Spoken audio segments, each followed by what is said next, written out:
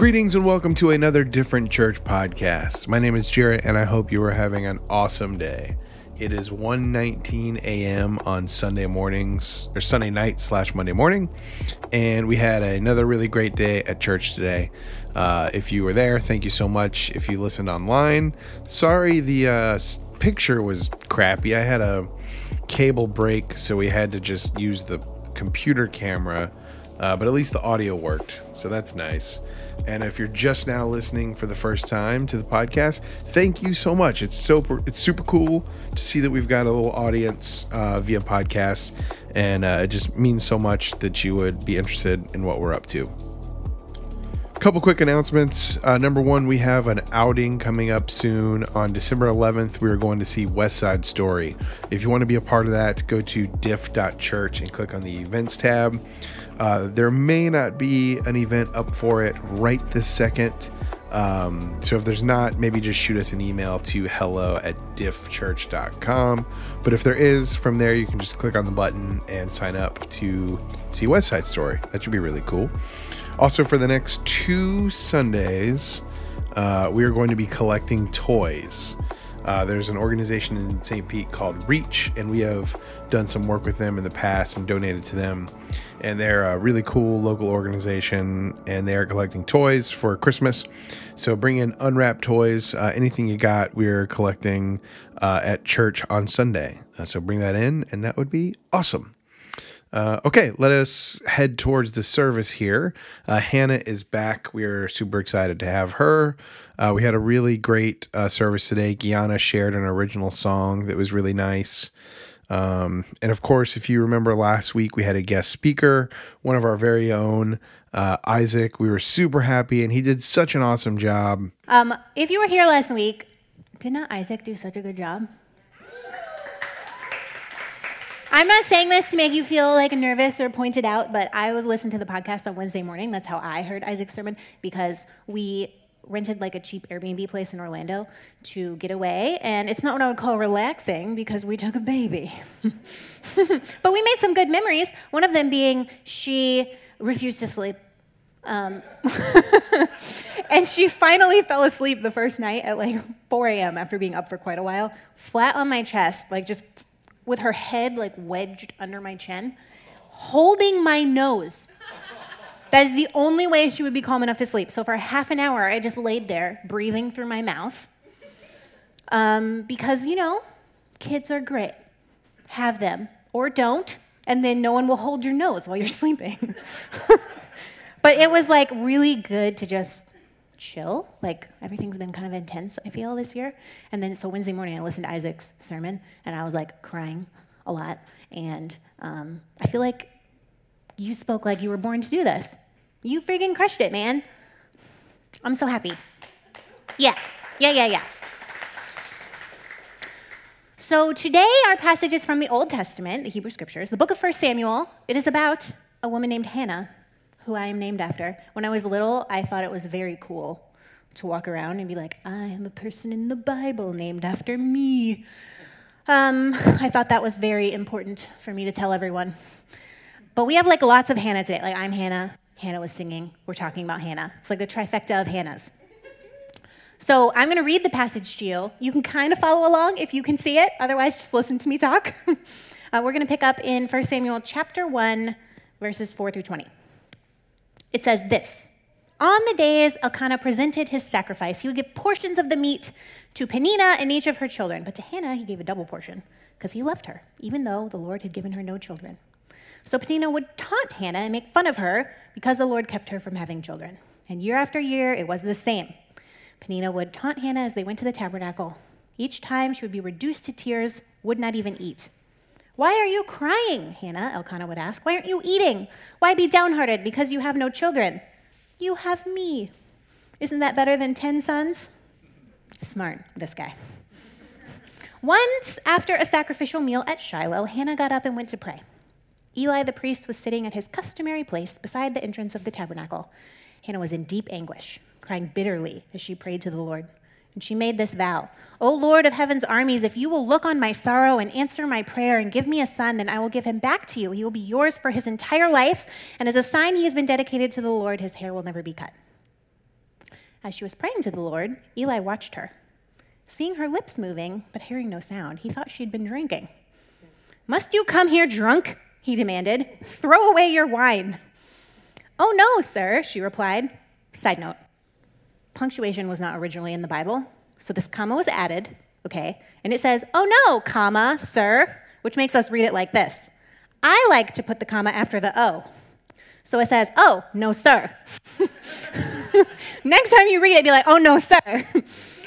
I have not been drinking wine or anything stronger, but I am very discouraged. I was pouring my heart out to the Lord. Don't think I am a wicked woman. I have been praying out of great anguish and sorrow. In that case, Eli said, "Go in peace. May the God of Israel grant your request." "Oh, thank you," she exclaimed. Then she went back and ate again, and she was no longer sad. And the entire family got up early the next morning and went to worship the Lord once more, and they returned home to Ramah. And while Elkanah slept with Hannah, the Lord remembered her plea, and in due time she gave birth to a son. And she named him Samuel, for she said, "I asked the Lord for him." Have any of you guys heard this story preached before? Yeah, okay. It was pretty popular. Me too, also. I think it's beautiful and heartbreaking. And it's like a messy tangle of relationships. So Elkanah has 2 wives. One of his wives, Peninnah, I actually have no idea if that's how you pronounce that because I didn't look it up.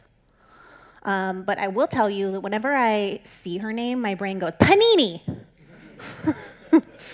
which I can't help. So Panini, apparently, is a very fertile woman. She has lots of kids. Hannah has no kids. This is hard on 2 levels. On one level, she really wants a baby. On another level, in her patriarchal culture, her only unique ability was childbearing. So to be unable to conceive caused her really great stress. And to make matters worse, Panini is bullying her about it. She taunts her and picks at her and just rubs it in her face that she can't have kids. Elkanah does not seem to be much help, even though it said he loves Hannah. He loves her. Doesn't seem to care that his other wife is apparently reducing Hannah to tears on a regular basis. He also does not have the most tact. They go to Shiloh annually. That's before the temple was built in Jerusalem. They had a tabernacle, which is kind of like a tent, a fancy tent, in this place called Shiloh. So they would go there, they make their sacrifices every year. And every year, Peninnah picks on Hannah and makes her cry. She's so upset, she can't even eat. And this guy, brilliant person that he is, says, "Why are you crying? Why are you sad? You have me. Isn't that better than 10 sons?" This is just a tip. But if you're in a relationship and your partner is greatly upset about something, the answer is not, "But you have me though." One thing has nothing to do with the other, right? I'm sure she was glad to have him. That has nothing to do with the fact that she is very upset about not having kids. So let me see if I can give you some insight into what Hannah was experiencing here, because I've been there. Currently, just in the US, the statistics say that 1 out of every 10 women struggle with infertility, which is either the struggle to get pregnant or stay pregnant. Now, if children are not part of your journey, totally valid, by the way, don't have them. You do not need kids to be whole or to be complete or to have your best life, right? Or maybe kids are far down the road for you, and this is not right now for you. You may think that this is just a sad thing that's happening to her. It's sad, but it's not that big of a deal. This is what's really happening. I want you to imagine something that you want more than anything else in your entire life. Anything else you've wanted it more than anything in the world. And then double it because hormones. It's bad enough that you can't have what you want and are likely working very hard to get. Then just add the injustice of being reminded monthly that you don't have it and that you can't have it. Now, for women, especially women who have struggled with fertility, the relationship with our bodies gets very tenuous. And what I mean by this is biologically, as a woman, having children is something I'm supposed to be able to know how to do. Everything, my inside parts, my ovaries and my uterus, are designed for a baby, right? My hips are wider so a baby can come out. My chest is designed to make food for a baby. Like everything seemed like it's designed to make this perfect little machine to make a human. It's the one thing I'm supposed to be able to do. And it's the one thing I can't do. Right? So we get very adversarial with our bodies. And then you get that monthly reminder of like, oh, yeah, you still can't do it. Yet again. And I think that everyone can kind of sympathize with that struggle of like wanting something so desperately and also not getting it. But if you can empathize because you are there or have been there, like, please know, I see you. You're not alone.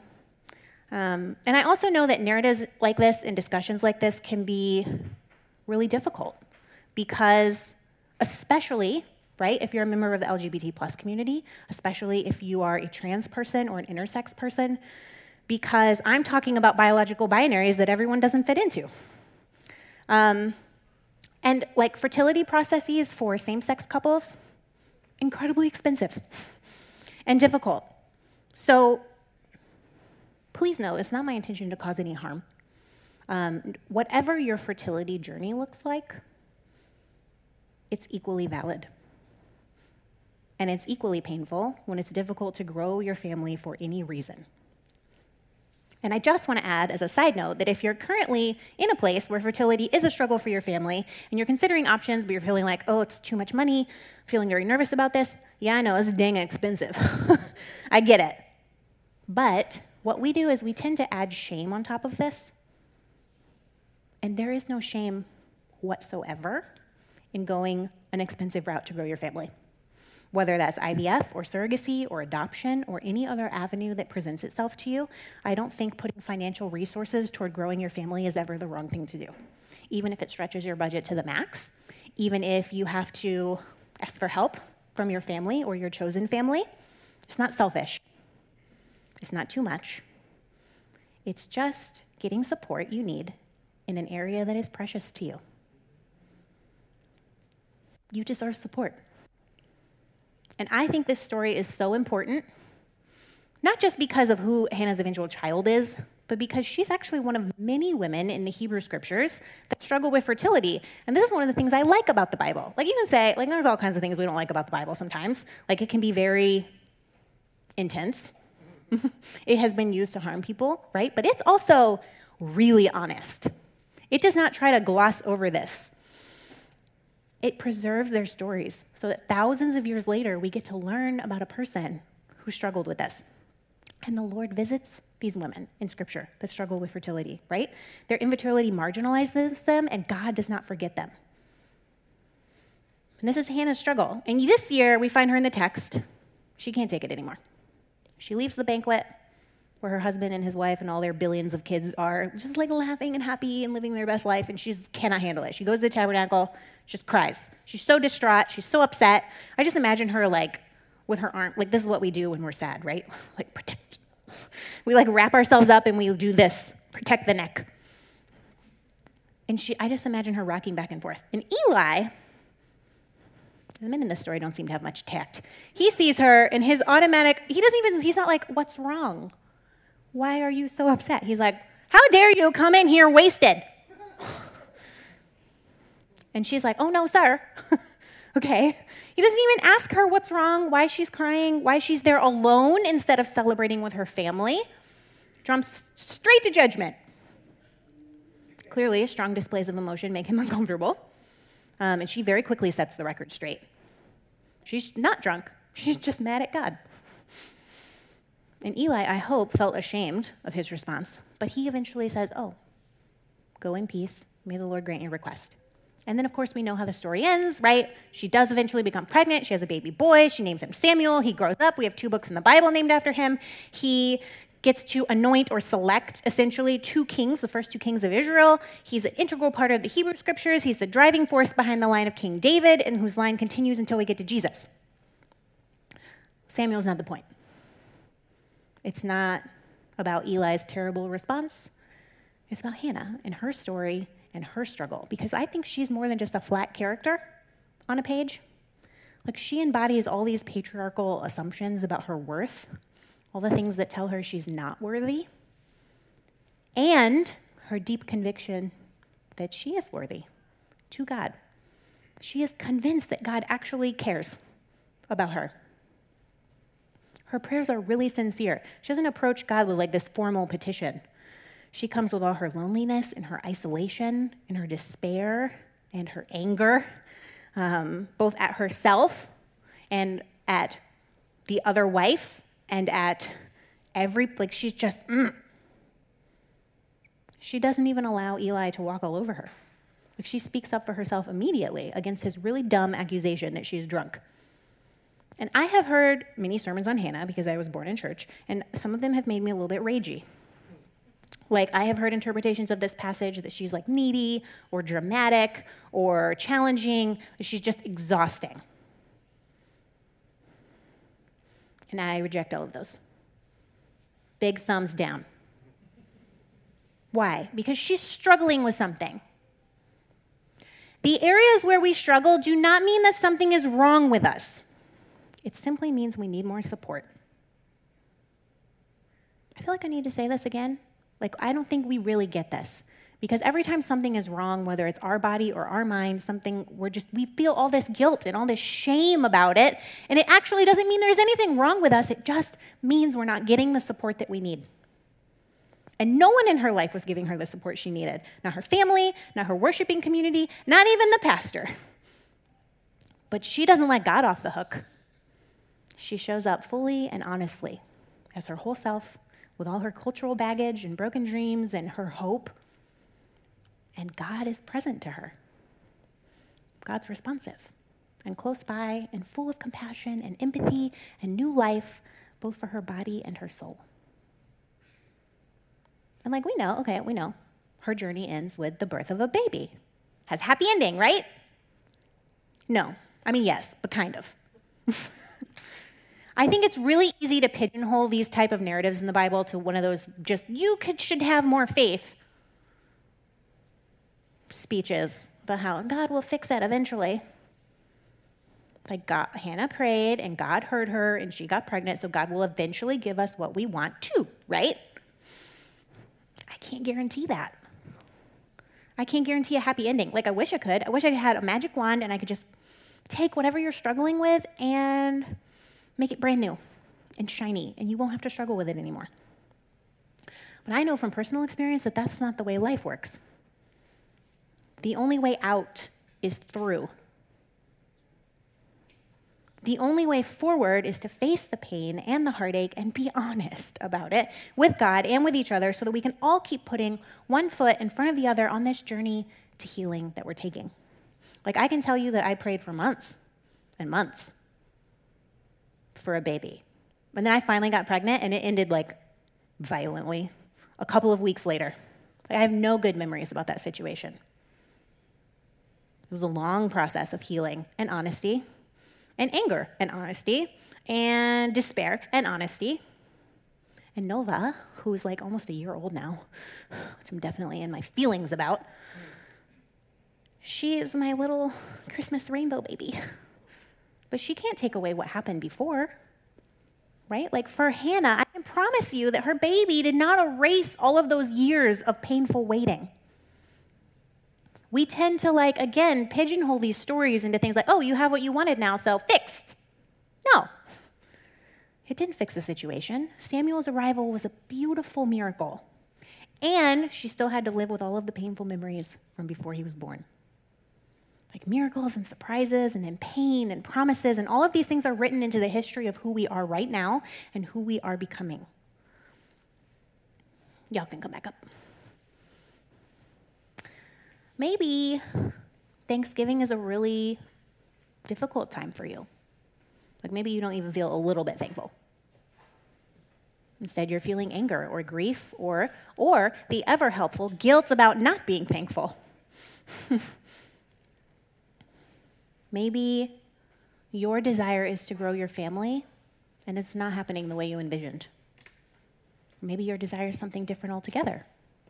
Maybe you thought you would be partnered by now, but instead, you're learning how whole and complete you are without a partner. Maybe you were partnered and you thought you would grow old together, But instead, you're learning how the ending of a relationship isn't the ending of you and your value. Maybe you thought you'd be in a different place with your career or with school. But instead, you're learning how to be present and live in this time, in this place, instead of seeking value only in the future.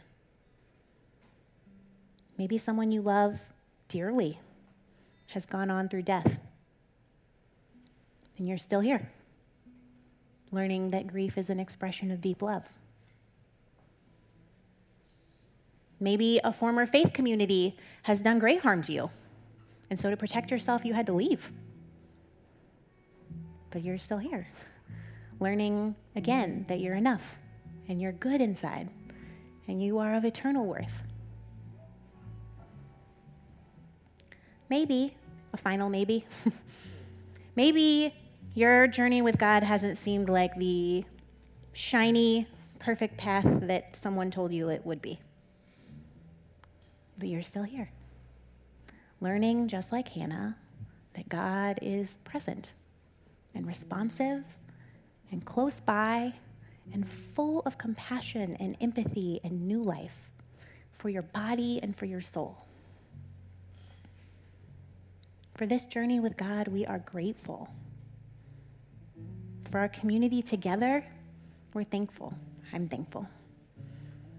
And for our future full of healing, we are hopeful.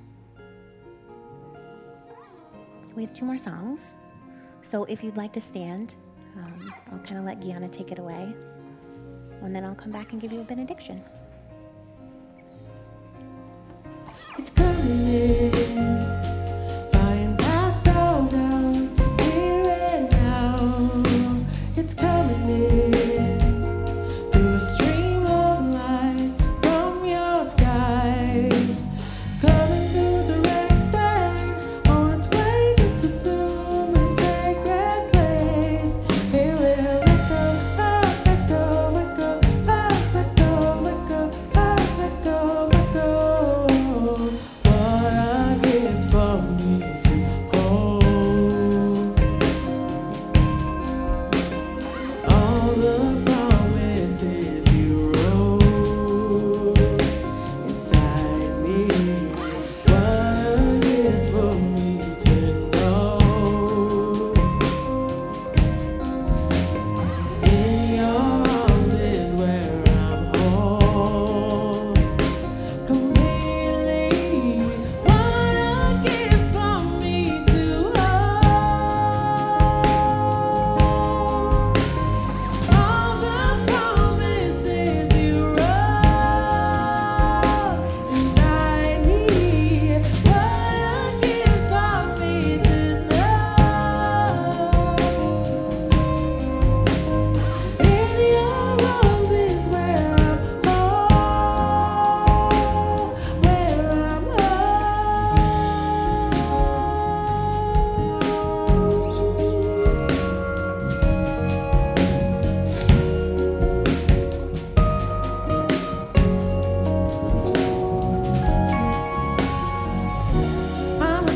I'm at home in your arms. There's no other name I would call on. I'm at home in your arms. There's no other name I would call on. I'm at home in your arms. There's no other name I would call on. I'm at home in your arms. There's no other name I would call on.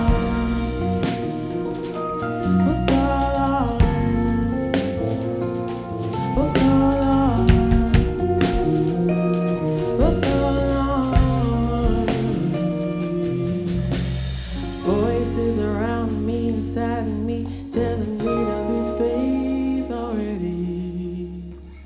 Been holding on by a thread, might as well let go. Stop hurting you open there. There's something floating about what you said. You made me conqueror over darkness. You made the work in me. You'll finish what you started. I'm at home in your arms. There's no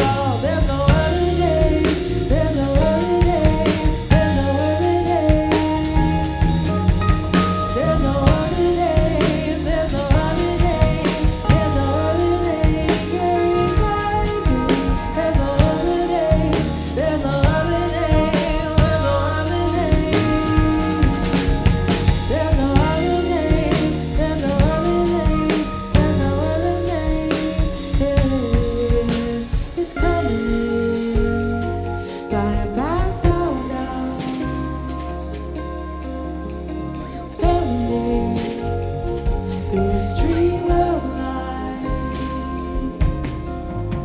It's coming through the red vein, on its way just to flow. There will let go, let go, let go, let go, let go, let go, let go, let go. Oh, it's coming, lying past all doubt. It's coming, through the stream of light. It's coming through the red vein, on its way just to grow. It will let go, let go, let go, let go, let go, let go, let go. Oh, it's coming, lying past all doubt. It's coming through the stream of light. It's coming through the red vein,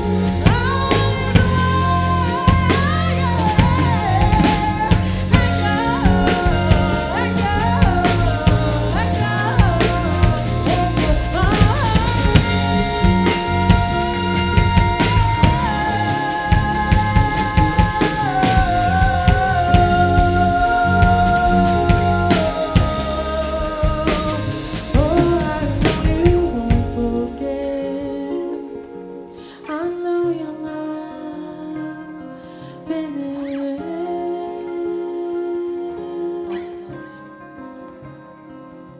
You're not finished yet. You're not finished yet. You still remember what you said. No matter how much time has passed, you fulfill all your promises. No matter how much time has passed, you fulfill your promises.